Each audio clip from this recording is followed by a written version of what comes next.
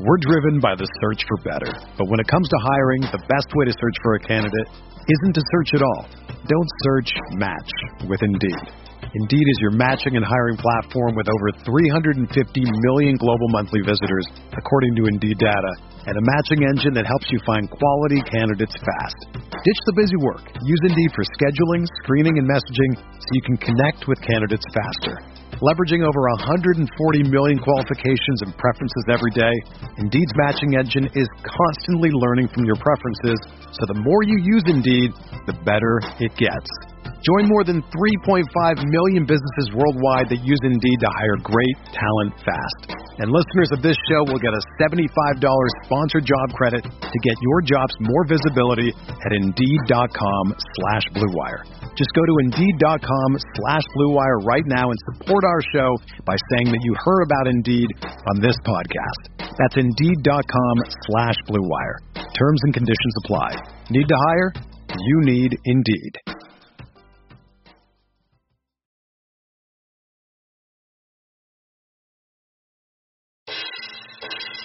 It's Big Blue Banter, the answer to all your Giants matters. From run game to coaching to Bob Shepard's timbre. Hosted by Dan Schneier, analysis on fire. A Giants fan since day one, now preaching to the choir. Joined by Nick Filato, breakdowns with bravado. Passing you the facts like he passes on gelato. From just outside New York, a couple football dorks. A killer podcast when Dan says receiver corpse. They do the play-by-play, dropping almost every day. These experts know the X and O's just like Danny O'Shea. They do the review of the All-22, dissecting every throw. Osi Umenyiora lit up Dan Venora when he was a guest on the show. So there you have it, a podcast for Giants fans who are rabid, who can't wait for Sundays, the NFC East, the Fantasy League standings. We'll see you back here. It's Big Blue Banter.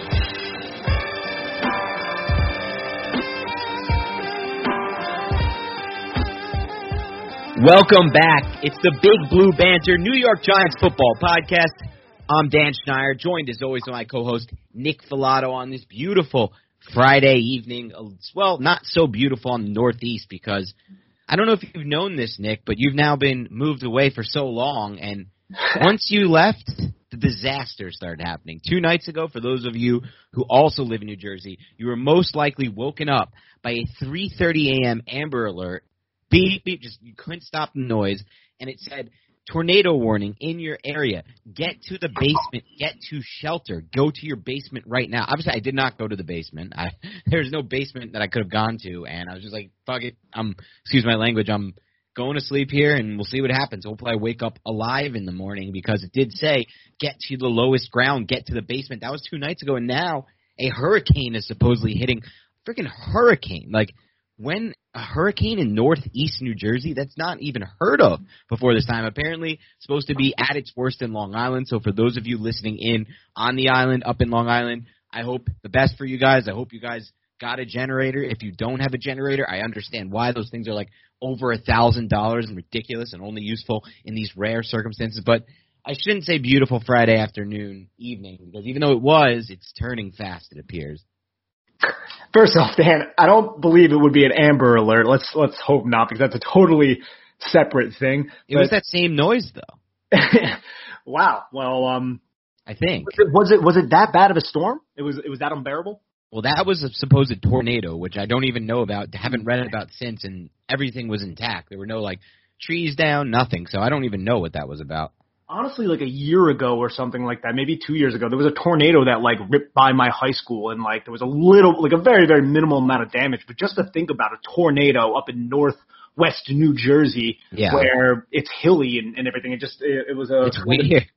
It's kind of shocking. But weather-wise here, I mean, it's freaking beautiful. But I got to say, my first full day in Arizona, it rained like the Dickens, all right? And I know I'm using some weird terminology there, but there's this thing in Arizona. What is that even from?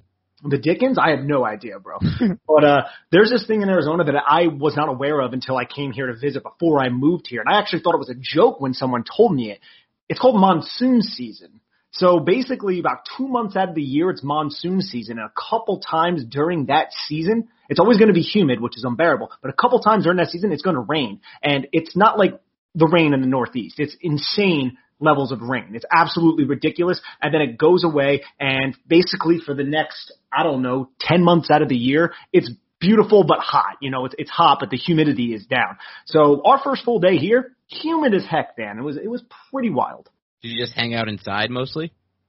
Well, actually, we were like moving around, going to Walmart, getting things. I bought something off of Facebook Marketplace, a desk for my little studio room that I have here set up. So it was pretty fun. But we had the U-Haul truck, so it wasn't like we were going to get stuck at the road. Oh, you still have that truck? We kept it for a few extra days just because we weren't sure how long the road trip was going to end up taking. It took a little bit quicker, so we just had the U-Haul. Okay, because I was going to say it must have felt so much relief for you to drop that stupid thing off. We dropped it off this morning, to be honest. That with the car that we had, dragging the car, it was a fun experience. But I don't know if I'd recommend it driving away. We will be recapping the 2 joint practices between the New York Giants and the Cleveland Browns this week, obviously prior to Sunday's preseason game. But a lot of action, a lot of good stuff to talk about. But I'll give a shout-out to Brooklyn Brewery in Brooklyn, New York. The Brooklyn Summer Ale, I'm enjoying one right now after a long day. My God, this Brooklyn Summer Ale, my hot take here is this, Nick. I don't think you can find a better summer beer than the Brooklyn Summer Ale. Have you had it? Well, actually, who am I asking? You've obviously I was about to say, no, I have not had it. But listeners of the Big Blue Banter, let us know what your thoughts are on the Brooklyn Summer Ale. In my mind, you won't find a better summer beer than this beer. So shout out. I'm enjoying this, and I'll probably have another after this podcast. So with summer beer, is it only available during the summer? Like, why is it referred to as a summer beer? It's actually not. I think this is available all year round, the Brooklyn Summer. I think it's a style of beer. It's like think of a pale ale, but it's a little lighter than a pale ale. I guess lighter. Lighter's not the right word to use, but it is lighter. Well, Dan, if it's a pale ale, maybe it should get a tan. Oh my God, you've lost your sense of humor since moving out west. First, you had that weird joke about that defunct football team that I think you edited out when I was listening back. Yeah, that wasn't a joke. That was just a fact. You were saying it was funny or something. No, I thought it was funny to myself because it's a team that I used to. There you go. I did research on when I was like when I was a kid, when I was like 13, and then I ended up in Dayton, and I was like, this is where the Triangles are. So it's safe to say you may never be breaking down film for the New York Giants right now for the Big Blue Banter podcast if you didn't first break down film for the Triangles. Is that correct? Absolutely, yes. The Triangles set me on the path towards the New York Giants. I think the Triangles, if I'm going to be honest, though, they ran a little bit too much two-man. I think they needed to mix up their coverages a bit more if they wanted to, maximize who they could be. Absolutely. I mean, way too much two-man. They were just getting picked apart all the time by mesh concept. It was ridiculous. So easy to beat two-man with mesh. But let's talk about the Giants and the Browns and the joint practices this week. We'll start with, I guess, big news. I mean, it's big news. It's always big news when we're talking about Saquon Barkley. And according to Joe Judge, Barkley will not be playing against the Browns in this second preseason game. I think we'll get a little bit more insight as to why with another quote Judge said talking about this preseason game versus New England preseason game, but we'll get to that in a bit. It's in the show notes. But he said everything we're doing for Barkley is very scripted. So a few one-on-ones here, a few 7-on-7s for him. He still hasn't done any 11-on-11s. Keep that in mind. There's times where we put the red jersey on him. We're very specific about who he's working against on our team to make sure we're really controlling the rep. So, I don't think this is too much of a surprise. What do you think, Nick? Absolutely not. I mean, you got to be really, really conservative and just smart with how you're going to employ Saquon Barkley coming off of that devastating injury. I'm guessing, TJ Brunson is hurt now, but I'm imagining Saquon Barkley probably wouldn't have been taking many reps against TJ Brunson in those 7-on-7s. That would be surprising. Absolutely not. But after Brunson literally laid out Golladay, and 2 days later Golladay comes up limp on the hamstring. Just kidding. It has nothing to do with that Brunson hit. But we obviously don't want that happening to any other Giants players. No, absolutely not. But this is what Judge is doing, though. He's stressing the fact that none of these injured players are going to be participating in drills against the Cleveland Browns. So that includes obviously Barkley, Kadarius Toney, which is still, we're not really 100% certain what's going on with Kadarius Toney because the Giants aren't obligated to submit a injury report right now. So I'm really curious to know what that is. Nate Solder wasn't participating, but he should be coming back shortly, and then obviously Golladay as well. And I have no problem with that. I mean, I'm all about the joint practices to see how the coordinators are going to do, to see how a lot of these healthy players are, but there's no reason to risk any of these injured players in these joint practices, especially after what we saw today in camp with Sterling Shepard, which we'll get into in a little bit. Yeah, and especially after the fact that the Jets just lost Carl Lawson for the season. That's devastating. I mean, it's just devastating stuff. Rushing these, and he wasn't rushed back or anything. He was healthy, but Carl Lawson is somebody who we talked about this offseason. We really liked his upside. He's still just 24. Had an explosive pass rushing season last year. Was looking great in camp, and now it's a torn Achilles. So who knows what will happen there? Though I will say this, and we'll get to this a little bit later. Our fellow torn Achilles recovery, Lorenzo Carter, has looked pretty good, and has looked pretty good specifically in these joint practices. So we'll get to that in a bit. What do you want to, Nick, what are your thoughts on Judge's kind of talk about, decisions regarding Jones as far as playing this Sunday against the Browns? Yeah, I hope I see Daniel Jones. I hope we all get to see Daniel Jones for at least 2 to 3 series, man. But Judge, he came out and he said, I just want to make sure we keep our overall players' loads in consideration going into it, because it'll also be a quick turnaround going from Cleveland, getting back home, training up to Boston, and going against New England for a couple of days before playing the preseason game, though, which we're going to truly treat as more of the regular season dress rehearsal. That last part, Dan, makes me be like, are we going to see any Daniel Jones, or are they going to really just try to leave him out? I think at the end of the day, hopefully, and by the time maybe the listeners hear this, there'll be a decision, and maybe hopefully we get 2 series, 3 series, and then a whole half against New England. I'm not 100% sure why, with Daniel Jones specifically, we're being so cautious, though. Like, I want to see Daniel Jones, and I think it's probably good for him to see other defenses like they got to do in this joint practice, and like they will get to do against New England, but a preseason game is different than joint practice. I'll say this, Nick. I think we might have a little bit of a different point of view on this, just listening to how you just broke that down. And that's not to say I'm right by any means at all, or you're right. It's just different. I think, first of all, I want to point to what he said here, which is the key takeaway before I do that, which is that we're going to treat New England as more of a dress rehearsal. We have a short turnaround to get to New England, to get up to Boston, and to get to those joint practices. I think he wants to make sure they're fully healthy and fully stocked for those 2 joint practices or whatever it is in Boston, and then that preseason game, which he's saying they will treat as a regular season dress rehearsal. I really think he's just like, listen, we need to make sure we're ready to go with everybody for that final game. And as far as Jones playing or not, I'm with you. I think at most we'll see 2 or 3 series, but I'm less concerned with him playing right now in the preseason than I guess you might be, just because for me at this point with Jones, if this was still year 1 in the system, I'd want him to get all the reps he can. But I think from a terminology standpoint, as far as calling the plays and knowing what to do from calling the play standpoint, is likely already as up to speed as he's going to be with these reps or not. But what he still struggles with is processing defenses. And he's not going to see anything in the preseason. If he has 100, this is just my opinion, by the way, not correct. I'm not saying mine is correct, but I'm just saying, in my mind, if he has 500, 750, or 12 preseason snaps, it doesn't matter too much from a post-snap mental processing standpoint, because we know defensive coordinators don't like to do much at all from a post-snap standpoint in the preseason. They don't want to show any of that. All the rotations they're going to do during the regular season to trick these quarterbacks up, they don't want to give any of that away right now, I don't think so. It's mostly vanilla coverages, and especially from a pre-snap to post-snap standpoint. So to me, as far as the timing goes, yes, that's a little concerning. But again, Galladay's not on the field. Tony's not going to be on the field. And maybe he can kind of get the timing down just in these joint practices. They have 2 straight weeks of it. So I'm a little bit less concerned because I guess the combination of the joint practices, back-to-back weeks, and just that, he's not seeing much from these defenses. He's not going to see all that much. You're correct there.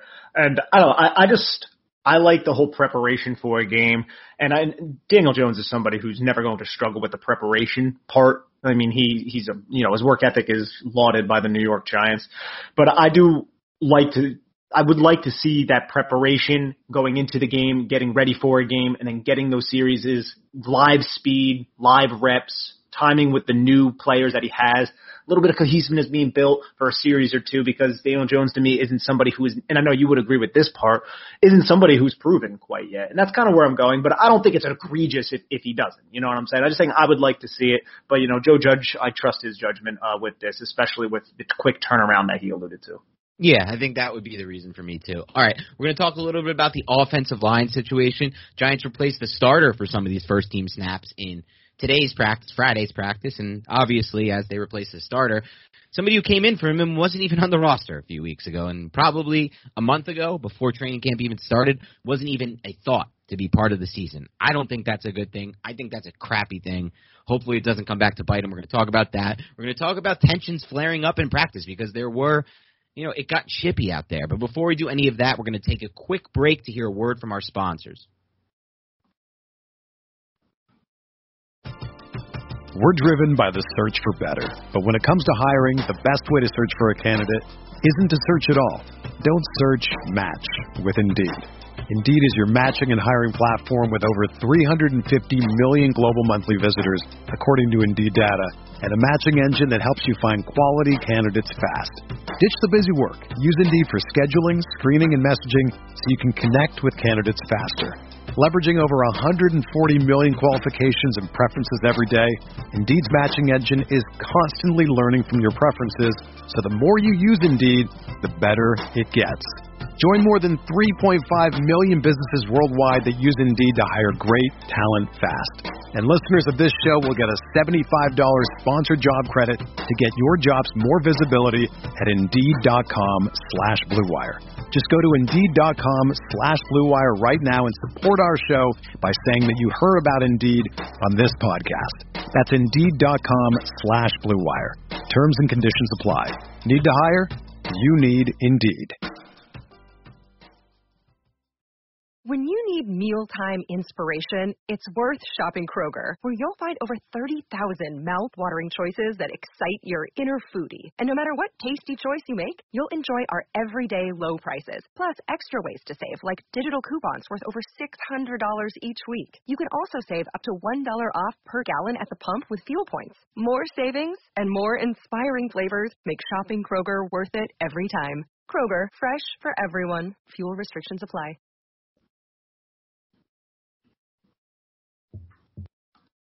All right, Nick, before we get to the offensive line, let's talk about the, tensions flaring up in practice today at, these joint practices with the Giants and Browns. We saw little, pieces of it starting to formulate yesterday in the first joint practice Thursday when kind of Jabril Peppers drawing at Baker a little, but those were supposed to be playful drawing, right? Playful, a couple, hits after the whistle, things of that nature. And then today it seemed like things were about to go off the rails. I mean, at one point Judge had to get involved talking to Stefanski, Browns head coach. What did you make of that? And first, I guess walk through with the fans what actually happened today. So yesterday, I guess it was Jabril Peppers. Obviously, he used to be a member of the Cleveland Browns, so he has a lot of good friends over there. It seemed to be lighthearted drawing from all the tweets on the beats. I almost said all the beat reporters were kind of saying that Baker Mayfield was like, hey, 80% completion percentage against you right now, and just things like that. It seemed very lighthearted. But then today, Jabril Peppers got into it with Malik Jackson a little bit, and Jabril Peppers alluded to the fact that he had no idea who Malik Jackson was when, so kind of just like making fun of the fact that he's a bit player. Even though Malik Jackson, I would say, has had a solid NFL career, but that's neither here nor there. But the big thing that ended up happening was he was also on the Eagles last year, by the way. Yes, he was on the Eagles. Jabril should definitely know who he is. He played him twice. Yes. It was just a sign of disrespect. And that was kind of like during practice. And then towards the end of practice, Troy Hill, who's a cornerback for the Cleveland Browns, I believe he came over from the Rams this past year, got into a legit fist fight with Sterling Shepard. And Sterling Shepard did the rope-a-dope, man. He was ducking, dodging, and diving away from all these punches. And then John Ross had to step in to kind of carry Sterling Shepard away. But Troy Hill threw like 2 punches, missed them both, and then it got broken up. But those were like real punches that he threw. And if it connected, that could have been ugly. So similar to what ended up happening with the Titans and Buccaneers practice where Antonio Brown connected a punch on a cornerback's face. I don't know if you ended up seeing that. But tensions were definitely just really, really high in this practice. And a lot of the beat reporters that are on scene were saying that there were other chippy things going on, a lot of stuff after the whistle, little pushes and shoves, a lot of trash talking. And that's just what you expect in these joint practices. It's going to happen. It happens when offense and the defense of the same team go up against each other. You know it's going to happen when the players are wearing different colored jerseys. I agree with you. I think nothing wrong with it. Nick, I really love the Giants are doing these joint practices. I think these are so valuable. so valuable. It almost makes me mad that past head coaches haven't done this. Or, even at best, I think prior to this season, we've seen one of these. I'm so happy they're doing two of these. Browns and Patriots. It's got to be so much more valuable for these guys to get practice reps against another team, against another defensive coordinator, against another offensive coordinator, than it is against your team day in and day out. And so, yeah, tensions will flare up more. It's not like the Giants. We saw a fight earlier in Giants camp, a quote-unquote fight, more of just like a little mini scuffle that Judge didn't like, and he, had them afterwards running the laps and, doing the wind sprints and whatnot, which, by the way, I saw he, after practice, first joined practice and wrapped up yesterday, and can only assume it happened again today. The Browns were just chilling, and the Giants were running suicides and wind sprints, and we've talked about this before. My whole take on this, I'm not judging it pretty much either way. I'm just dead down the middle, but I'm definitely not in the camp of some Giants Twitter. It's like, oh my God, this is the greatest thing. This is why Judge is the greatest. Nah. Miss me on that, please. Please miss me on that. But at the same time, it's fine, whatever. At least they'll be conditioned. Hopefully they're fine with this type of style. But, like I said, it's going to be tensions flaring. You're facing another team. You know that you don't know these guys. They don't care. When these it always seems to be Nick between the corners and receivers. You brought up Antonio Brown at in those Bucs joint practices, and it's always the receivers and corners because they're battling with hands. They're hand fighting at the line of scrimmage to get releases from both sides of the ball. So it doesn't surprise me much at all. It also isn't really a surprise when Sterling Shepard reportedly and Darius Slayton were just torching the Browns secondary for much of the practice as well. So I'm sure Hill, was very frustrated by that fact too. Because, we had the Shepard. I think I saw the clip. I think Dan Duggan, it's not Dugan, it's Duggan, tweeted a video of it seemed like a tight field bunch, which is something that you and I love to see. And it was a high-low from the number one receiver, which was Sterling Shepard. And back up, because we always do this, and then we always get comments from listeners like, would you guys not mind just kind of slowing it down and breaking down all of these terms? So let's do it piecemeal. So let's start with what you mean by the what was the first thing you broke down? The tight field bunch. That's what I want to get to. Yeah, so it was to the field side of the offense, which means the ball is on the far hash. So then you have obviously a lot more space from the far hash to the sideline. And it was a tight bunch. A bunch is when three receivers are really tight, basically forming a triangle, I guess, if you want to look at it that way. And what I mean by tight means it wasn't by the numbers. It wasn't just off the numbers. It was kind of tight towards where the football was. So it was a little bit outside of the near hash. So everything is kind of condensed. And that kind of forces a lot more traffic and things along those lines. So the number one receiver, which was Sterling Shepard, and I think Shepard might have been the number three receiver, and then Slayton was the number one receiver. And then number one receiver means the outermost receiver in the bunch. The number three is the one closest towards the football. So Shepard ran a deep dig, or I would say an intermediate dig route, which is I think it was about maybe 10 yards and then a square in. It just jolts inside, 90-degree cut. Slayton ran a drag route, and that creates a high-low. And a high-low means that, hey, I'm putting this defender in conflict. In this case, it would have been, I guess, the nickelback or that overhang defender. He's going to have to make a decision. He has to sink to cover Shepard's dig, or he's going to have to drop down to cover Slayton's drag route. And on this play, he saw Slayton's drag route coming, and he went downhill on the drag route, and there was a big opening for Shepard to make the catch. And this was actually in the red zone, which the Giants had an excellent red zone period, and it resulted in a touchdown. And then the number two receiver in that bunch, so the one in the middle, was Evan Ingram. He ran a quick outside spot type of route where he just ran. It was a little bit angled towards the outside, and then he just turns his head and just continues towards the sideline. And that occupied, I guess, the safety's attention because Shepard was pretty wide open, and he had the inside leverage, and the underneath coverage was just absolutely focused on Darius Slayton, who actually was the number three on this play, and it resulted in the touchdown. So it was a really, really nice play call and execution from the Giants offense, and Shepard was wide open. It's something that you and I have been talking about a lot, man. We want to see more of those high-low, putting defenders into conflict. We saw it sometimes last year. I don't want to make it like it never happened. Obviously, Jason Garrett's a smart guy. He knows what he's doing. But this actually worked in live reps and 11-on-11 drills. I love to hear it, Nick. And it's never that we're making it that Jason Garrett didn't do it last year. It would be literally impossible to call an NFL offense and not do it at some point. It's not like you can literally just run 4 curls to the sticks and spacing routes to the sticks all game for 100% of your pass plays.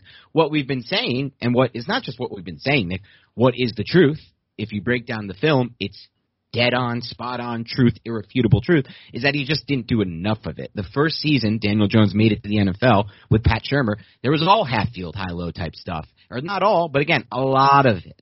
A whole lot more of it, and it worked out much better for Jones' skill set. So this is a great sign that Garrett is learning. He's adjusting. I thought this was a huge day for Garrett, in my mind, Nick. This was a big Jason Garrett day. It might even make the intro of this, or the headline title intro of what we turn into iTunes for this episode, because it's not just this, it's what you talked about in the red zone. There was a lot of talk of pre-snap motion that created opportunities for the Giants in the red zone, and the Giants were really successful. You hinted on it. The Giants were super successful in the red zone. According to Zach Rosenblatt, tweets from the beat, early version of that, Jones was 12 of 20 in the red zones. And according to Dan Dugan, the Giants offense was quote-unquote on fire in red zone period against the Browns. And I'm sorry, Duggan, I keep getting that wrong. I'm going to have to put I don't need a Pavlovian response or something to get me going, Duggan, on this one. But I'm always bad at this. Once I get a name in my mind, it's stuck in there. And the way to pronounce it is stuck in there. And I've done this at work with colleagues, and I don't like it about myself. So hopefully I can improve on that. But Duggan said they were, quote-unquote, on fire during the red zone period. And other beat writers tipped off some of the pre-snap plays they've made, some motion. One of them was to get open, I believe, Alec Bachman for his touchdown in the red zone. Excellent stuff. Even the play you broke down, yeah, it's not pre-snap motion, but we love the bunch. We wanted more bunch last year. We wanted more high-low reads to put stress on different players, the defense, the overhang defenders, the safeties. So big day in my mind for Jason Garrett.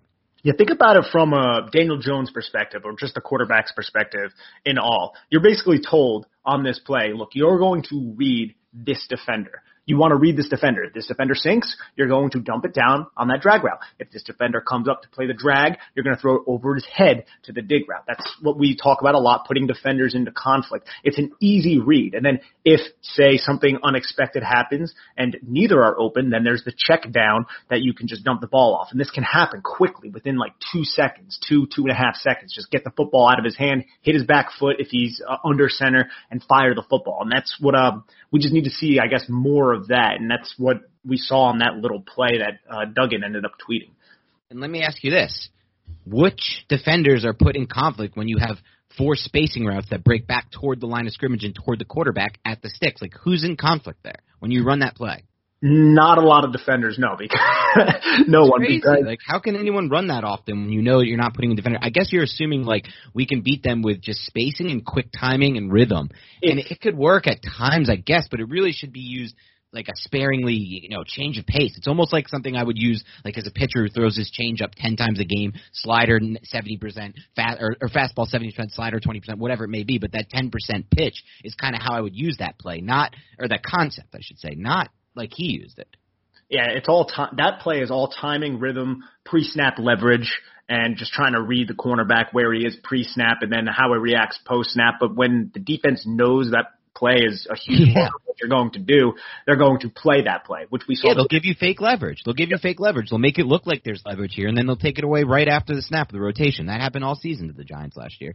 Not even just with the rotation, just with how the cornerback's going to play it, too, or the linebacker if it's the tight ends, which we saw with Fred Warner last year. And the San Francisco 49ers did it basically that entire game, and that just created a model for other teams to end up replicating. We saw it basically all season after that. And that model wasn't just born there with Fred Warner. We saw it the year before during Daniel Jones' rookie season against the Vikings.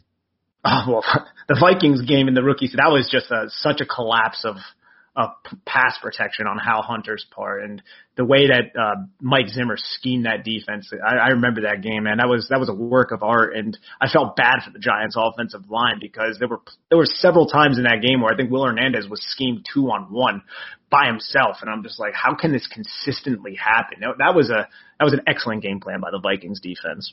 No doubt about it. All right, some other notes on kind of the offense. According to Art Stapleton, tweet from the beat, Jones threw 1 interception a day. That's a good thing. That's not much. I mean, I think Baker threw more than 1 today. Jones was 15 of 18, according to Zach Rosenblatt, on the 11-11 drills. Good stuff. I mean, we don't really know exactly what kind of throws these were, if any of them were challenging in tight windows. And again, I want to be clear, these defenses are not going to be throwing much at the quarterbacks right now. There will not be many, there's not much to process post-snap in my mind right now. It's pretty vanilla. So stats on paper, let's keep them in mind. According to Rosenblatt as well, he didn't watch the 7-on-7s closely. He was focused on offensive line, defensive line, one-on-ones, but he counted one interception there for Jones. I think that was his only one. And then he said there were more for Mike Glennon, who had a rough day. I think at this point with Glennon, Nick, at first I was like, all right, Glennon has an NFL arm and it's live, so this is maybe an upgrade on Colt McCoy. And sadly, the state of the NFL right now, Mike Glennon is not an upgrade on Colt McCoy. It's actually going to be worse for the Giants to have Glennon as their 2 instead of McCoy. Even though McCoy has no arm, even though McCoy can't stretch the field whatsoever, even though he's so limiting and defenses can play him in a certain way, and he has no athleticism whatsoever from that standpoint either, escapability, off-schedule stuff. He's still somehow, just with his mind alone, better than Glennon. And this really brings me to my next point, Nick. I have a take to make, Nick, here. I'm going to say this, and I'm curious what your thoughts are on this. This is going a little off topic, but I think the listeners might appreciate it. I think that playing quarterback in the NFL, or quarterback in the NFL, let's say that, starting quarterback in the NFL, is the hardest job in the world. Because think about this, before you bash this take, think about this. What other job right now in any country, in any state, anything in the world, are there maybe 10 to 12 people who can do the job well, consistently do the job well, maybe 10 to 12. What other job? Brain surgeon, rocket scientist, there's more than 12. There's definitely more than 12 in both of those fields. What other job can you think of where maybe 10 to 12 can do the job successful on a consistent basis?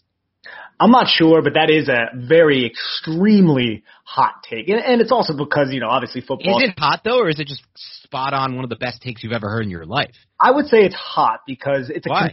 Because it's a competition. So the other people that it's a game. The other people you're playing against are also going to be incredibly talented as well, whereas a brain surgeon is out there saving people's lives and working on people's brains. I didn't say it's a harder job to do. I said it's a harder job to be – okay, I'm sorry. The hardest job to be good at is NFL quarterback. Yeah, I mean, it's probably up there, especially in a sport, I would say. Can you name any other job, non-sports, any job in the world where there's only 10 to 12 people who can consistently do it well? If you can name any job in the world, I'll consider this a hot take. If you can't name that, I don't want you to, but I'm spot on. I don't care what you say. It's one of the best takes I've ever had. Unless you can name another job where only 10 to 12 people can do it consistently well. Think of it. Anything. I'm not sure. I'm sure there are jobs probably out there. What? I mean, you could probably go to other sports. I'm not sure if there are really good goaltenders in soccer. I don't really follow soccer well enough. There's got to be 10 to 12 good goaltenders. And even so, there's consistently pretty good goaltenders, There's when the drop-off at quarterback, when you get to these Glennon types, there's probably the 45th best quarterback maybe, or maybe 50. It's devastatingly bad. I mean, even once you get into the deep 20s, you're talking about the Drew Locks of the world. And you're just talking about guys who are just not consistent from any standpoint. Yeah, Drew Lock. I thought, we'll move on. I thought you were going to love this take. I thought you were just going to be as mind-blowing as it was. I was really excited about giving this take. It fell, and it's okay. It fell on deaf ears. It's fine. It's all right. We'll see what the listeners say. We'll see if the listeners are more interested in this than I am. And I want to make clear, not the hardest job to do. It's obviously harder to be a brain surgeon. Let's keep that in mind. We're just playing a sport. But the job that's hardest to be good at, that's the take. Yeah, you just need so many things to be a quarterback. You need to have some sort of level of athletic ability. You need to have probably had the ability to play football at one point, which not a lot of people actually had that or were just offered that opportunity. Just when you throw that competitive nature of just it's a game into the element, I don't know, it just creates something that makes me think there's probably other jobs that are difficult. But the way you framed it the second time, I mean, that's much more applause. Well, that's the take. Let's edit out the first thing because that's not how I meant it. I meant it. What job is harder to be consistently good at? What job is there only 10 to 12 people who are consistently good at? I've just been thinking about this, watching Glennon. I went back and watched Glennon and Thorson. They're just so bad at quarterback. They're not good. And you look across the league, watch all these preseason games. They're all awful. These guys are not good. And it's just a problem across the league. There's no one good. That's why when you are lucky enough to find one, it's like, it's it. Like, now you're good. Like, you're in luck. You're going to be a contender from this point on. No, I feel that 120%, yes. And I hope the Giants can find one of these 10 to 12 guys. I hope Daniel Jones can become one of these 10 to 12 guys. But the jury's still out on that, if we're going to be honest. Yeah. Sure. Agreed. We'll have to see. This is maybe the year where it happens. A couple other notes. Excellent touchdown pass from Daniel Jones to Dante Pettis. Back corner of the end zone, tight window, according to, I think this was Rosenblatt. Good velocity, good touch, right over to defenders per Rosenblatt. He's from NJ.com, Zach Rosenblatt. And, Pettis was talked about as maybe somebody who might not make this roster. He still might not be somebody who makes this roster. There's been a lot of C.J. Board hype. There's been a lot of fanfare around Bachman. There's guys who maybe offer more special teams-wise. I think Pettis is probably competing for a spot, even though I like Pettis, by the way. I think he's a good receiver. I'm just straight up. From what I've seen from Pettis, I like when he's on the field. I think he's solid, but good to see him have there. Jones said it was good to go against another defense because you get to see other looks and schemes. Yep, that's what we were talking about before.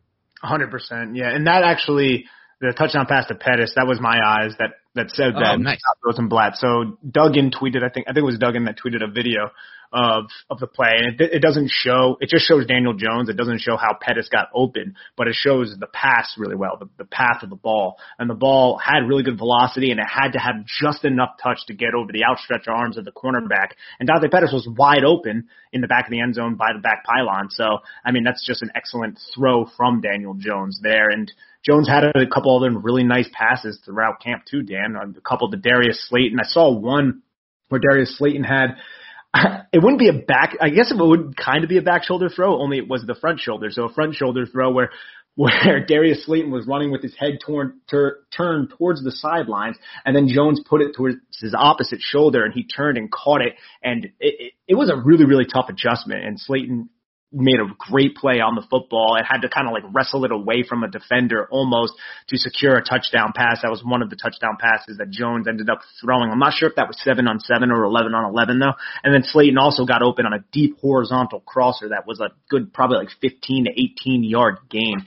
And you just love to see that because Slayton's somebody we're not talking about all that much because the Giants added Kadarius Toney and Kenny Golladay, getting Saquon Barkley back. Sterling Shepard kind of has more fanfare than Slayton, but Slayton is somebody we shouldn't be forgetting about.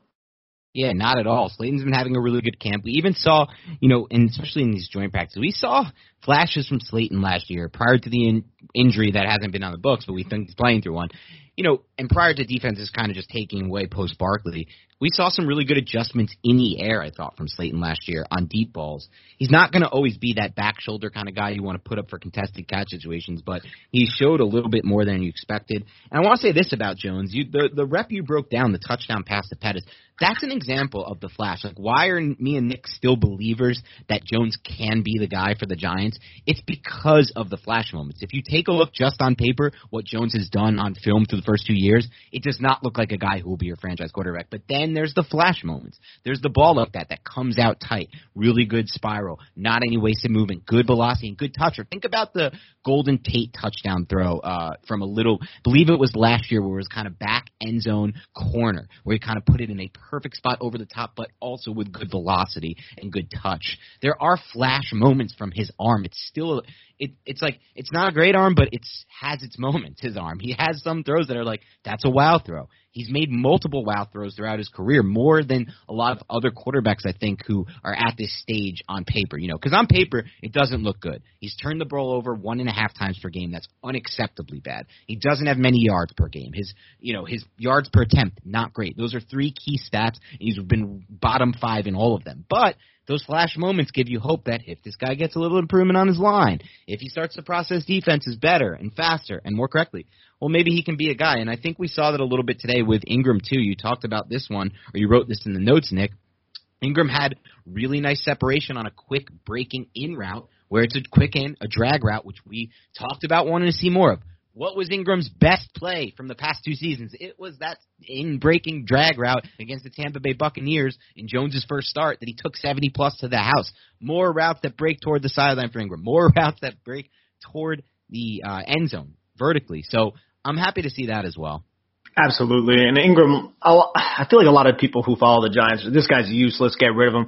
He's not, though. Like, he's a very, very good athlete that if he's used correctly, I feel like he can provide value towards this Jason Garrett offense and the New York Giants. I just don't think he should be pigeonholed into the wide tight end role in Garrett's offense. And that's what Garrett tried to put him in as. And I understand why, because Ingram is a tight end, and the tight end is a big part of what Jason Garrett wants to do. It's just that's not how you best utilize Ingram, because he doesn't concentrate well. He doesn't have great concentration when he has to turn around back towards the quarterback, locate the ball. His hands aren't that great. He's not that crisp of a route runner. All those things are true, but you can still utilize him on those horizontal routes. And if you get him matched up against a linebacker in man coverage on a horizontal type route, he can just be an effective weapon, and all he has to do is make one person miss. If he makes that one person miss, he can take the ball, 10, 15 yards, possibly to the house, like we saw in Tampa Bay. You nailed it, Nick. I think Ingram's best attribute by far as an NFL tight end is his second gear. He might have the best second gear of any tight end in the NFL. The only one I think who compete with him is Noah Fant. Even Darren Waller does not have the same level second gear. Waller is smoother. Waller might have same kind of straight line speed. But second gear, that's number one, Ingram, maybe Noah Fant. That's the only one who can compete. So that's what you have to utilize. It's best to just view this guy right now. Look, they've got him on the contract. He's going to be here this year. He's not getting traded at this point. Just view him as a bit role player, right? Like just somebody who can occasionally give you what you just talked about, Nick. And when he's not giving you that, well, at least he's running those types of routes to kind of take away defensive attention or to kind of be a decoy. But just view him as that bit guy, and that's so much better, because there was a rep yesterday I didn't like from Ingram that I saw a video on. I'm not sure if you saw the video on this one, Nick. Jones threw a one-on-one, an ISO route, another one. I mean, the offense is going to have a ton of these types of plays this year. The Giants didn't come down with them last year. It was like Austin Mack and Golden Tate a lot of the time, and Sterling Shepard. And Slayton. This year we're hoping it's Galladay. And I guess that's kind of it for what it will be versus it was last year. But this route was an ISO vertical to Ingram, and just watching Ingram go up for this ball, man. I mean, like, he's very bad with body control in the air. I think that's one of his worst traits: body control in the air on those contested catch situations. The best I ever saw do that was Larry Fitzgerald. One of the second best I've ever seen do it, but I'm not going to call him second best, was DeAndre Hopkins. That's what I mean when I'm talking about body control in the air. CeeDee Lamb, watch him play. He's got unbelievable body control in the air, and it helps him make these incredible contested catch situations where when they're not open, it doesn't really matter because they're going to make a play on the ball. Ingram, though, it's just so unnatural watching him try to jump, leap, adjust his body, and have that kind of control to then bring down the ball. And maybe that's one reason why 3 coaching staffs haven't used him as extensively as we would like up the seam. And we saw it in week 1 against the Steelers. He made a catch, but, it was called back because he did push off. I mean, it was a subtle push off. I've seen worse. But at the same time, at the end of the day, it was a push off to create that a little bit of extra separation. But you're right. Overall, body control isn't Ingram's best asset. No doubt about it. All right, anything else? There actually are some other points in the offense. What do you want to get to next? Yeah, just other points on the offense. We talked a little bit. Jonathan Harrison returned to the offensive line, and I think it was Shane Lemieux that was benched for Ted Larson after a false start. Yep. I think we alluded to it a little bit before, and I don't think it's indicative of anything that's, he's compromising Shane Lemieux's job or anything like that. It's just I think that was disciplinary. Do you have a different take on that? No, that's spot on. He's going to still be the starter, Shane Lemieux. But, I'll be honest with you, Nick. It's not a great feeling when you have to bench this guy, Shane Lemieux, who's a 5th-round pick who was arguably the worst pass-blocking guard in the NFL last season on a per-snap basis, and you replace him with someone who wasn't on the roster 2 weeks ago. It doesn't feel like this plan on the offensive line was perfectly well-crafted. And now I'm not going to kill their management for that, because if I can think of any position that's the hardest to plan for, besides maybe quarterback, it's offensive line, man. There's just none of them. They're not out there. It's hard to find. You draft them, maybe that'll help. Like, do we wish the Giants have used more mid-round picks, day 3 picks, or late day 2 picks on the line in the past 3 drafts? Sure. I'm sure you do, Nick. I'm sure I do. In the moment, though, I didn't see too many spots for it. Like, I wouldn't have wanted to jam one of those offensive linemen over Aaron Robinson, and I certainly don't want one of those offensive linemen who was left over Azeez right now. So, Azeez Ojulari in the 2nd round, which I thought was a steal, and so did you. So, it's just the spots aren't there, but you just got to kind of hope moving forward they'll take more of those projects just to, have depth in these situations. So you don't have to rely on Ted Larson here, who was just cut and is just rolling around, and now he's on the Giants. Like, you don't want to have to be in these spots. Trey Smith would be the one person, the kid from Tennessee who ended up going to Kansas City, but he had a really long medical history of just blood clots in his lungs. And the Giants also have Jeremy Pruitt, his old college coach, on staff, and he didn't vouch for him unless maybe he did, and then the medicals just came back and the Giants didn't want to take a risk. But with one of those 6th-round picks, I would have liked to take that kick, but again, medicals they could be really, really tricky. But I want to watch Jaret Patterson just rip it up right now and looking like just some people say he's the best back on that roster, straight up. Some people who are watching his practice are like, this is the dude who runs the best between the tackles, nuances of playing the running back position, getting the most yards. And the Giants could have literally he was a UDFA. They could have had Trey Smith and him instead of Gary Brightwell. Just like, I'm not trying to go off on these like 6th-round decisions, but it's just funny to think about it sometimes. He's an elusive guy, man. He's a good player. Talking about Patterson, right? Yeah. I think the same thing, man. And your boy, by the way, I wanted to point this out before we move on because I think the Giants could have maybe had a shot at him over Brightwell too, but he might have been taken slightly before Brightwell. I'm not sure, but one of the players that you brought up. Remember when we did draft sleepers before the draft? We were doing a show a day on the NFL draft. That's for those of you new to the podcast. Get ready. We think we deliver our best content during draft season. I don't think there's a single Giants podcast that does anywhere near us during draft season. I don't think there's very few draft podcasts. We should do our own draft podcast, honestly, with the kind of content we were putting out. And wow, that was a massive humble brag. I don't think I've ever done that on that show. It feels weird, Nick. So maybe we won't edit that out, but hopefully I won't do that again. But I'll say this. I think that I'm pretty sure Ramondre Stevenson, who's tearing it up and just looks freaking awesome out there. Like, he's one of those guys that's huge, powerful, but also really fluid on his feet. It's the Marshawn Lynch. He's not Marshawn Lynch, by the way, but it's the mold. That's the mold. When you're big, strong, but also fluid on your feet, and you have those nimble, quick feet, that's such an incredible combo at running back. And I'm pretty sure, Nick, you nailed him as one of your favorite draft sleepers on our Draft Sleepers podcast. We did any position. You're like, this dude, I love watching him play. I did love watching him, and I felt like he fit the size mold that the Giants look for. He's about 6 foot, 230 pounds. The Giants like those bigger backs, similar to Gary Brightwell, but they ended up going with him in the 4th round. So, he was a 4th rounder. Okay, so I was definitely way off on that then. Okay. Nah, it's all good though. But the Giants' offensive line, according to Rosenblatt, just in practice to go back to that, it was a little bit underwhelming, but in the 7-on-7 and not the 7-on-7, the 11-on-11, I should say, in the red zone, they were really, really good. So that's a little bit of encouragement there about a unit that we're pretty concerned about. Yeah, and apparently some good one-on-one reps for Gates and Hernandez. And I don't want to bury the lead I said earlier, which is Jason Garrett had a great day for him. I mean, I want to talk about this. There was a lot more creative pre-snap motion type stuff. There was some backside wide receiver screens, which we're hoping at some point Kadarius Toney can be a part of. Who knows when that will be at this stage of the development there. But I'm happy he's starting to mix that in more because he said last year, he had that whole exchange with Patty Train a couple weeks ago. He's like, well, yeah, it's a big part of our game plan, but we're using a lot of tempo, so we couldn't use that. Maybe, it took to heart a little bit. Maybe he did do what Joe Judge said, and they're going to break down the film and see what happened and why the system was so, bad last year. It was horrific. The Giants were 31st in offense and would have been 32nd if Adam Gase wasn't coaching an NFL team. And they didn't have the talent in my mind to be that bad. They should have been in the 20s. So we'll see if that happens. But I got to say, Nick, I love the fact that they're using more pre-snap motion and a bigger commitment to the screen game because the screen game needs to be a part of this offense. Yeah, we saw it a decent amount last year, but I felt like it was always, telegraphed maybe a little. It just wasn't executed, and that's not necessarily fully on the coach, but it just seemed like defenses always knew when it was coming, and that was obviously a problem. So I just hope that Garrett doesn't telegraph these little wide receiver screens because I think if you put Kadarius Toney out there, you put him out there for 15 snaps and 2 of them are screens. Every time these defenders are going to read their keys, they're going to know that it could be a screen to Kadarius Toney. So if you show that once or twice, I say on that 3rd time, man, you gas that. You run a fake screen pump action, and then you hopefully create an advantage for another receiver breaking down the field with a safety coming downhill to make a tackle on Toney. That's something I don't feel like we saw a lot of last year from Jason Garrett. No, we did not. Hopefully that'll change. All right, let's flip it over to the defensive side of the ball. Ooh, buddy, we got this defense, baby. This is the unit.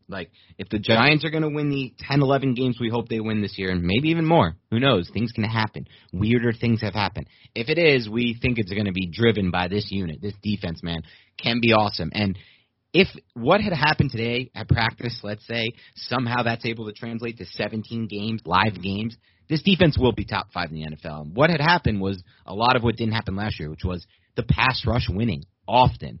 Dan Duggan, Tom Rock, and Art Stapleton in unison. When you see the beats in unison talking about this, especially when two of them are, all three of these guys, Tom Rock, Art, Duggan, these are straight up, button-up dudes who do they are never interested in, like, catering to the fan base or giving the BS always roses for the Giants stuff. They're telling it like it is, these three, for sure. They have been for a long time, especially Tom Rock and Art Stapleton. Dan's a little bit newer to the beat. And they all raved about the Giants' ability to rush the passer today. Leonard Williams balled out at practice. He was the best player on the field for the Giants. Some said he was the best player on that field, which we knew. I mean, Leonard's awesome. But even more important, Azeez Ojulari and Lorenzo Carter had big days, man. Pressures on Baker Mayfield in team drills. There was a clip that you found of Ojulari just blowing up Austin Hooper at the point of attack, playing that completely well. So break that one down and talk about what you saw from those guys as pass rushers, but also on that specific play. It's good to see, and I know this is a tight end, Austin Hooper, but he's a bigger tight end. I wouldn't say he's necessarily known for being a blocker, but he's a tight end who can block. I would say adequately, probably not to the solid or good level, but still, you love to see Ojulari win. I mean, he won the pad level battle, which is not going to be hard against a giant like Austin Hooper, but he locked out, sunk his hips, and then he shedded Hooper, who seemed to, and this is the one thing that it wasn't as much of a domination on Ojulari's part, but he shedded Hooper because Hooper seemed a little bit preoccupied with the C-gap. Maybe he thought somebody was going to be looping in there or blitzing or something along those lines, but then Ojulari took that, realized it really quickly, and then shot the gap and beat David Njoku's block because it was two tight ends towards that side, double Y tight end set, and he beat Njoku, who was going to transition onto Ojulari, and it was just a sloppy transition from Hooper and Njoku, but Ojulari took advantage of that, and he also just showed strong hands, good base, good posture, all those things, and then he flushed Baker Mayfield out of the pocket, and it probably wouldn't have been a sack. Mayfield was scrambling. It probably would have just been one of those plays where you throw the football out of bounds and, chalk it up, live another day kind of thing from the quarterback's perspective, but still it was a great rep from Ojulari just to take advantage of the mistake that Austin Hooper did make and David Njoku made. God, I love to hear it, Nick. Man, this defense, I think about this D, and if they can get something from Carter, if they can get a lot from Ojulari, if they can continue to get what they've been getting from Leonard Williams, and maybe, possibly, more from Dexter Lawrence as a pass rusher, when you have what they have on the back end, and that is, even if you just took what they had last year on the back end, but now you also add potentially later in the season, maybe now that it's gone slow, Aaron Robinson's lot. You definitely, hopefully, add Adoree Jackson on the boundary, carrying vertical routes, playing man coverage. I mean, the upside for this defense with in my mind, top 5 at worst, probably closer to top 3 defensive coordinator in the NFL and Patrick Graham, that's real upside. That's upside for a top 10, top 5 defense. A defense that you can play, I'll call it Joe Judge ball, quote unquote. It's not a knock, but a lot of what the Giants played last year was kind of to try to win 13-10, punting on 4th and 2s in their opponent's territory, things of that nature. But you can play that style and win a lot of games. The Browns did it. Browns, they're one of these teams that did it last year. They're not the only team that's done it. And if you have a defense like that, and the Browns didn't even have the defense, they just had a ball control offense. We saw that with the Cowboys back in 2016, Dak's first year. They didn't have a good defense, but they controlled the ball, and so they controlled the clock. But, if you have that with the defense, you can grind out wins, and that's something I think we'll see a lot from when the Giants are doing well this year, grind out style wins. Yeah, that's what's going to happen if the defense rises, especially if the offense remains stagnant, which is something we really hope doesn't happen. But we need to get Saquon back on the field. We need Kenny Golladay to get back on the field. But there was some other news about the Giants defense, according to Schmelk and Patino. Who's that? Wait a second. Friend of the show, favorite guest of the show, never been a guest, but our best friend, Paulie Dottino, the man who has literally never been anything but the most objective analyst in Giants history. Go on, Nick. Yeah, they said that the Giants were on fire, and the defense specifically. And Dottino said the Giants' defense was on fire. Oh, my God. Nick. If Dottino is saying the Giants' defense was on fire, you know they were great that day because his man would say they were terrible. Yeah. Oh, my gosh. So was he coming from, I believe there was a Rangers Rangers summer practice that he was covering before that, the New York Rangers. It was a joint practice with the Lightning. Is that right? Maybe. I mean, I know longtime listeners of the show will understand what Dan is referencing right now. Go on, though. What did he say? They're on fire. What'd they do? And it seems like they actually are, to be honest, though. It seemed that the secondary was forcing a lot of PBUs, and the edge rushers were creating a lot of pressure, specifically Leonard Williams, who had a sack, big tackle for loss. And I got eyes on the tackle for loss. It was a pretty epic play against Joel Bitonio, who's a really good guard. Leonard Williams just sunk his body, got really low, shot his hands, exploded low to high, got underneath Bitonio's shoulder pads, and just kind of lifted him up and backed him right into Nick Chubb, which would have been a tackle for a loss. And then our guy, Dan, one of our guys that we didn't love last year, Devontae Downs, actually had a huge play when he carried rookie, I guess you can call him running back, wide receiver, kid from UCLA, Demetric Felton, carried him downfield on a wheel route. And he executed really, really good technique on this play, must have been listening to Jerome Henderson, and he knocked the ball up in the air for an interception that Quincy Wilson ended up receiving. And it was actually a pretty athletic play, great technique, used that inside hand, was feeling with the outside hand, was in really good position to knock the pass. Pass wasn't the best pass in the world, but still, it was a pretty encouraging play from Devontae Downs, a guy that we knocked a lot last year, and rightfully so. Yeah, Devontae Downs not a player that I'm personally a fan of, but maybe he can improve at this stage of his career. It's not impossible, especially second year in the system for him, in this specific system. But I will say this, Nick, my main takeaway here is this is big. Why is it big? Not because the beat writers are talking about it, because we're seeing it, we're seeing evidence of it, and mostly because of the matchup.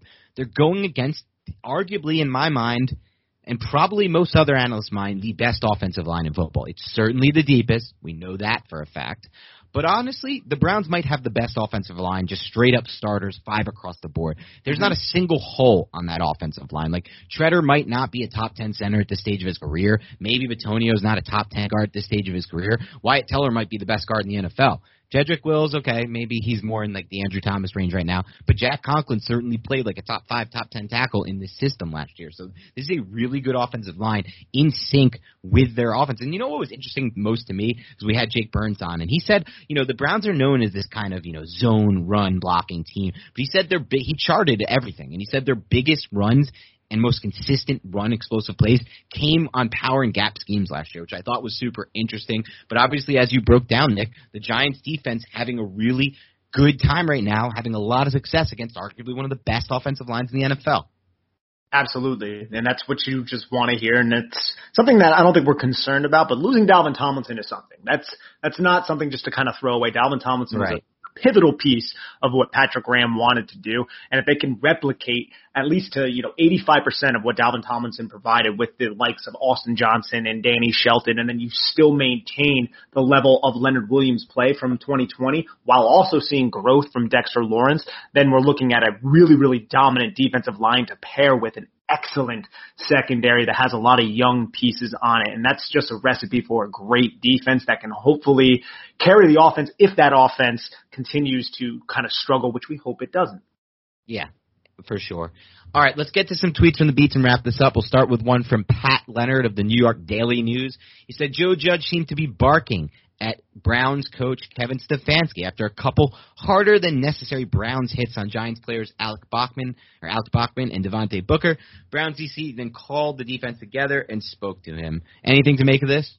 No, not really. I mean, after practice, Joe Judge talked a lot about Kevin Stefanski, the respect that he has for Kevin Stefanski. They're both from Pennsylvania, and he talked about how it's a small knit community of like football guys from Pennsylvania, and he knows Kevin really well because I think Kevin played with his younger brother or something like that, or maybe his older brother, something along those lines. It was either in college or in high school, so they're on a friendly. I guess you could say they're friendly, and I don't really read too much into it. It's just I like the fact that he's kind of letting Stefanski know, hey, like, rein your guys in here a little bit. Don't, this is practice. We shouldn't be trying to go out here hurting each other. Yeah, I'm with you on this one. But I will say this, Kevin Stefanski, a lot of connections to the Giants. I mean, he would have been the offensive coordinator under Pat Shurmur if the Vikings had not blocked him from that interview. And I watched 16 games on the All-22 film last year, 16 games. One of those, Sean McVay was calling plays. And I thought the single best game plan from any offensive play caller last year versus the Giants, by far, both from a play calling standpoint and from a game plan standpoint, was Kevin Stefanski's Browns game plan. Yes, James Bradbury wasn't in the game, but it doesn't matter. He found such excellent way to attack Patrick Graham's zone-heavy defense, and he was finding holes in there. Baker Mayfield was ripping them in, and it looked easy for them out there. And then they just stopped throwing the ball because they didn't need to, because the Giants' offense couldn't move the ball. But they could have had 400, 450 yards passing in that game if they needed to that day. So all the props in the world to Kevin Stefanski. He stood out to me last year as a play caller. And Mayfield was on fire in that game with the timing, because in order to really carve up zone-heavy defenses, your timing and rhythm need to be spot on, because right when the receiver breaks through one defender zone into another defender zone, there's a little bit of space and a little window to thread the football in. And I got to say, Baker Mayfield looked really good against the Giants last year. No doubt about it. All right, another tweet from the beat. According to, I believe this was Zach Rosenblatt, the Giants had a team bonding experience at Topgolf this week. He said this is one of the low-key good things about these joint practices. There's a lot of team bonding experience. Hey, Nick, do you remember when I beat you at Topgolf, having never picked up golf? Well, having picked up a golf club maybe 3 times in my life, and that's no exaggeration. My brother can confirm that. In my life, do you remember me beating you? I remember you struggling to swing the club, and it would dribble into the. No, there were no dribbles. There were no. There was not. And you possibly having a higher score while I was driving the ball pretty far with solid range, I would say. I just have one word for you, Nick. Scoreboard. All right. One other. You're right. What did you say? I gotta be better. You're right. All right. One other, that's Dan 1, Nick 0, just for any of you who are counting.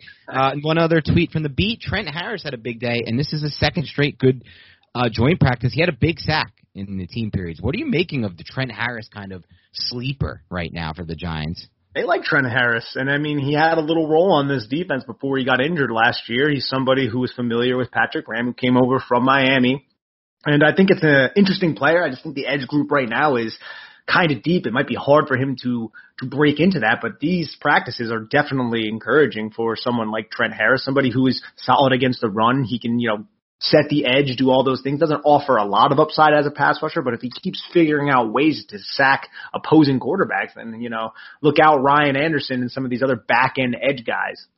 I think here's a take I'm going to have, Nick. Here's a take. I think as we watch this Patrick Graham defense, and even if Patrick Graham gets snapped up by some team that's smart enough to hire him next year, and they get in somebody like Patrick Graham or somebody's going to run the Patriots way style defense, because I don't think the Giants are getting away from that anytime under Judge. I think as we continue to cover these teams through the years with this style defense, there's going to be a Trent Harris every year, because last year it was Jabal Sheard who came out of nowhere. It's the system, man. Like, this system's going to bring out surprise sleeper pass rushers, because there's just so many good spots for them by the way the Giants design their defense and by the way that they're running this style of defense. And so it might be Trent Harris this year. I can see it happening. It doesn't matter what his pedigree is. It doesn't matter past success. I mean, Jabal Sheard was all but washed up, it seemed, with the Jaguars. I mean, totally by that point. I watched some of his film with the Jaguars before the Giants signed him. He looked so slow out there. He looked like out of shape and slow. He comes to the Giants, and he's immediately productive in this system, just immediately productive. And so I think this system's going to breed a lot of surprise production on the edge spot. It very well could. I mean, Trent Harris in week 10, right before he got injured, he had 3 pressures against Philadelphia and ended up getting, I think, a half sack in that game. So, I mean, there's something to be said for that. He really knows the scheme, and it seemed like Graham trusted him as a back-end type of guy. But I think the odds are stacked against him because of all the depth the Giants added at the position, which is a good thing for us, to be honest. Yeah, maybe he's only playing because of the Ellerson Smith situation, which is also disappointing, man. The Giants rookies off to a slow start, man. With Azeez Ojulari, man, it's crazy. They might be the only team in the NFL that hasn't seen almost anything so far this deep into camp, this deep into the preseason, from their first, third, and fourth round picks. It's not great. Dude, think about that for a second, though. Literally outside of Azeez Ojulari and Rodarius Williams, we've gotten almost nothing from Kadarius Toney. We've gotten nothing from Aaron Robinson. Not a lot from Gary Brightwell. I mean, this is nothing from Ellerson Smith. Nothing from Ellerson Smith. That's probably only the Giants are struggling with that issue right now, and it's obviously not a fault of anybody per se, but you just need these guys to get healthy and get on the field. And I just wish we kind of knew what was going on with Kadarius too. Yeah, the Giants are not going to be a team under Joe Judge who tells us that, and I'm fine with that personally. I like that type of Patriot. That stuff I like a lot more. Even the benching preseason starter stuff. That stuff I like a little more. The wind sprints after practice and that stuff. I mean, I'm fine with it, but I'm definitely not celebrating it as the greatest thing ever. And we'll see if it lasts. They'll have to win games in my mind, and hopefully they will. Last tweet, and then we're going to get to some questions from the listeners from iTunes. Browns beat reporter Zach Jackson praised the Giants pass rush. He said, this Giants pass rush is pretty good. I think it means something. I think it means a lot more when I hear it from Browns beat reporter Zach Jackson than Giants, I don't know what to call him, beat reporter, I guess, Paul Dottino. Some might call him a shill. Just kidding, Paul. Just joking. Hopefully you're not listening to that. That was just a little joke. But at the same time, not really, because you went off on me for no reason on Twitter and just were totally disrespectful to me. So grudges held, bridges were burned that day. But anyway, when you hear it from a Browns beat reporter, Zach Jackson, it means a little more to me, Nick. Absolutely, yeah. It's always good to hear people who are outside of the Giants bubble praising the Giants, and sure. Hopefully we hear that from the offensive line one day. Yes. God, like I said, tweeted it out. Even if it takes me to 76 years old, I want to one day say the Giants have the best offensive line in the NFL, or the Giants have one of the best offensive lines in the NFL. Just one day, Nick. I haven't said it yet in my life. Actually, no. If I was covering this team or cared more about not more, I still loved them back then, but if I was as into it and from a coverage standpoint back then, in 2008, I might have been able to say they might have had the best offensive line, certainly had one of the best offensive lines in 2008, 2007, maybe it was up there as well. But even then, man, it's been, 13 years since we've been able to, come on, that's so long for it to have a bottom 5 offensive line year after year. Yeah, it sucks. So hopefully it turns around. And I will say this, Nick, because it is worth saying. It's truly worth saying, and it's just seemingly getting buried under the rug, and I'm not going to let it get buried under the rug on the Big Blue Banter podcast. I know you don't have to get on this soapbox with me, Nick. I'm okay if you want to sit this one out, but the first thing Dave Gettleman said he's going to do here, and what he's supposed to be great at, he said, I'm going to fix this offensive line. That's the first thing he said he's going to do. He has not used that much draft capital. I know some people are like, he took Andrew Thomas. Andrew Thomas and Will Hernandez is only major draft capital swings. With the amount of draft capital they've had the past 4 drafts, that's not much. And he's not taking a lot of these mid-round developmental guys. So, and regardless of any of that anyway, the bottom line is this offensive line looks, again, like going to be one of the worst in the NFL. Most likely. Maybe they can get to average, we hope, but I'm more hopeful in my mind, and it's more likely in my mind that this offensive line won't look as bad because the offensive skill players and Daniel Jones and Jason Garrett are making them look better than the actual players one-on-one. So just needs to be said. He said he's going to fix it. It's the first thing he said he's going to do. He's supposed to be an offensive line game film breakdown guru, and it's been 4 years and a lot of swings because they also signed Nate Solder. They also signed Patrick Omameh. And yet, despite all these swings right now, it hasn't happened yet. It hasn't. Hopefully we get some more progression from Will Hernandez, Andrew Thomas. I'm optimistic about Matt Peart. I'm not optimistic about Matt Peart. It's just I need to see it with my eyes at a more consistent level. I think there are definitely physical attributes that Peart brings to the table that are very, very intriguing. The footwork, the long arms, the build, all of those things. Now, can he put it all together? That's because we all know how raw he was coming out of UConn. If he could put it all together this year, this offensive line could hopefully jolt into around the 20 range instead of the 32nd ranked offensive line. Without a doubt. All right, let's get to some reading. Let's get to reading reviews. Disabled vet from Mississippi said, this one's going back a few podcasts, think about the guys working out in the heat. Do yourself a favor and never ask a roofer or any labor working outside to come back after 10 a.m. At best, you'll get laughed at. I love the show. Keep up the great content. Sincerely, someone that used to have to work in the heat. I am sorry, disabled vet from Mississippi. My bad. I didn't mean to offend you, and I didn't mean to sound not sympathetic or empathetic toward people who have to do this job. Because you're right. It is a lot harder than any job I've ever done in my life. And it's a lot harder than any job I'm ever going to do in my life. And so I get it. They don't want to be out there in the dead of the heat. I totally understand. But what about, I was thinking about this, when I read this. I'm just throwing this out there to Disabled Vet for Miss. My bad if it's another bad one. But, what about later in the day? In that, 4 p.m. to – it's light out now until, 9 p.m. What about, 3 to 6 – or, I'm sorry, 3 to 8? What about that little 5-hour chunk? It's not as hot then. I don't know. I just feel like a constant banging on the roof at 6:30 a.m. for – what was it, Nick, for you? 10 straight days? It's tough. I don't know how people can live with that. Sleep is important. Sleep is very important. All right. All right, we're done, though. Yogi says the intro music is phenomenal. I'm loving the new intro music. I hope you guys are keeping it every episode. We are. That's the good thing. He says, my question, if you were re-signing only one, after the 5th year, are you taking Jabril Peppers, Evan Ingram, Barkley, or Daniel Jones? I don't think it's fair to group Jones in here. That's such a, that's too tough. I mean, it's a whole different conversation, right? Yeah, the whole Daniel Jones thing, I just because he's a quarterback and we don't know, I don't want to weigh in with that, but of the other three, I'm just going to say Jabril Peppers, I believe. Yes. I don't want to reset the market, the running back market with Saquon Barkley as much as I like Saquon Barkley. I think you can franchise tag, attempt to franchise tag. Who knows if this camp is going to, try to pull an Ezekiel Elliott there. It could end up being a mess, but, I love the kid's character. I love what he brings to the football team, but I don't want to allocate, 18 to 20% of my cap on a running back. Of course not. No one wants to do that. In my mind, no one that's thinking a bit logically about the situation wants to do that, especially with all the evidence we have, man. Todd Gurley mega contract, disaster. Le'Veon Bell mega contract, disaster. Ezekiel Elliott mega contract, not great. The Cowboys want out of that. They don't want in that right now. So it's not great. The history's not great. Maybe he can be an outlier, I hope. Because I think the Giants will re-sign him to – I've made the prediction. I've been saying this for 2 or 3 years, basically since they drafted him. Saquon Barkley will get a second deal with the Giants, and it will be the richest contract in NFL history for a running back. Just my prediction. We'll see what happens. All right, let's see. Winnie the Jew. First of all, what a name, Winnie the Jew. I just like it. I don't know. I love all names with the Jew at the end of it. Maybe it's because I'm Jewish. But he said the best Giants podcast out there. Thank you, Winnie.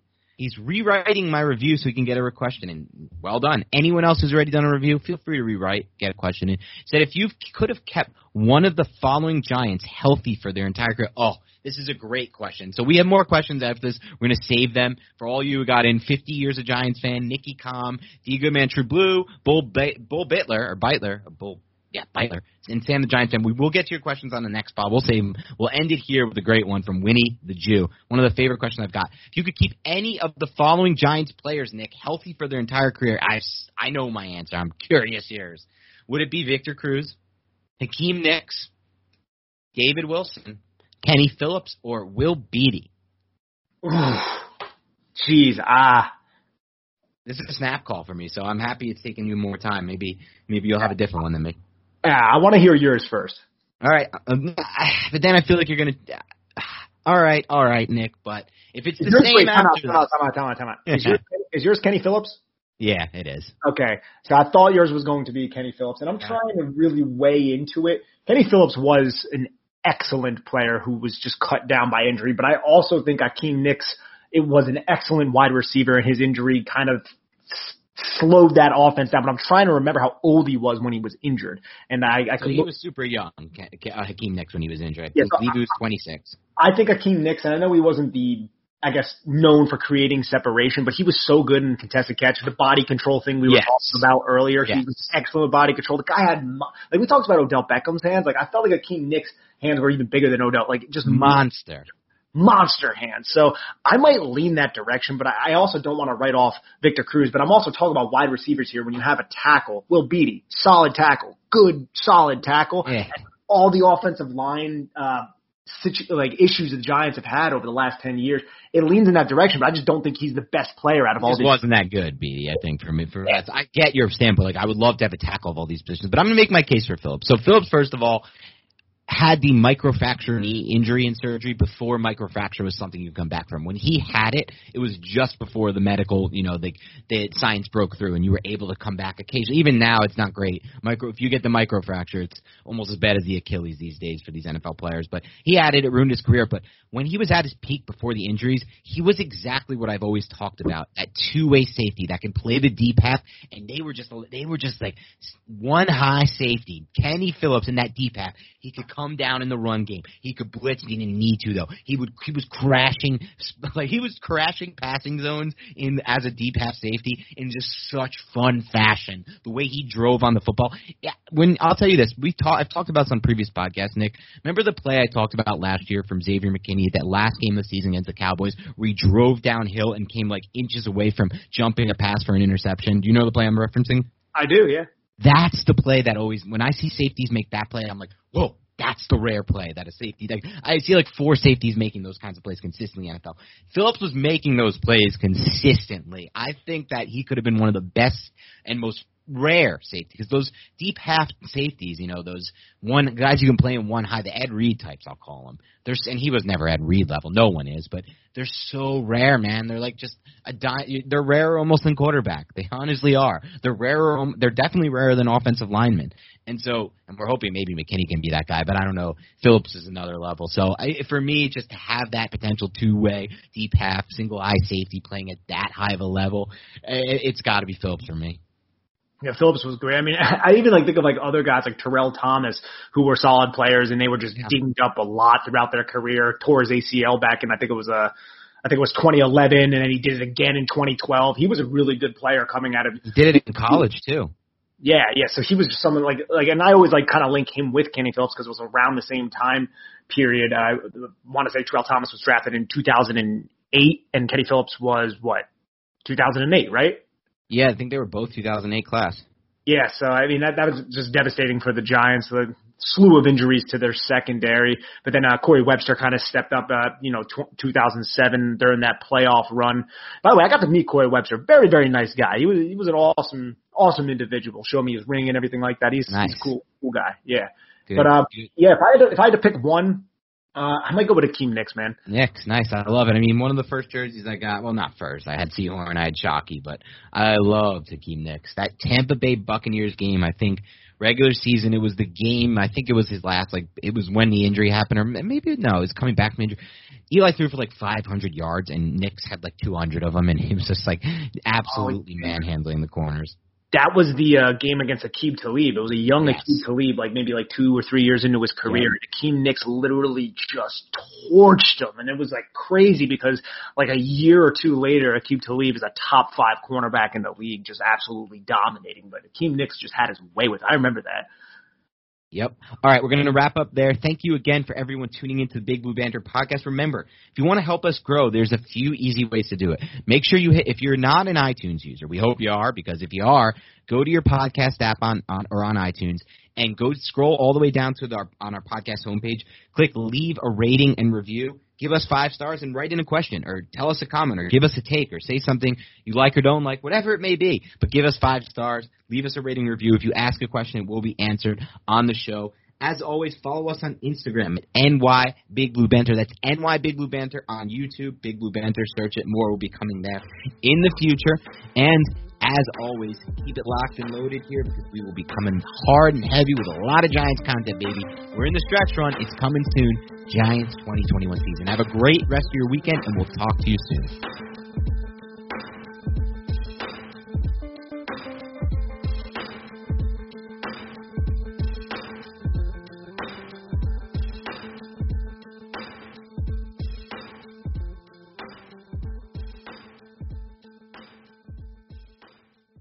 Everyone is talking about magnesium. It's all you hear about. But why? What do we know about magnesium? Well, magnesium is the #1 mineral that 75% of Americans are deficient in.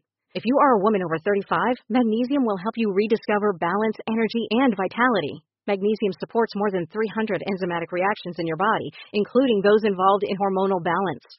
From functional medicine doctors to mental well-being and female hormone experts, we all know that magnesium is the one mineral to improve all aspects of well-being and health. But which one? Magnesium Breakthrough from Bioptimizers, the trusted choice recommended by leading experts with 7 best-absorbed forms of magnesium to ensure your body receives the support it needs for overall well-being. Go to bioptimizers.com/balance today and use code BALANCE10 for 10% off. Support your journey to wellness at bioptimizers.com/balance. Magnesium Breakthrough from Bioptimizers, your foundation to optimal health and vitality.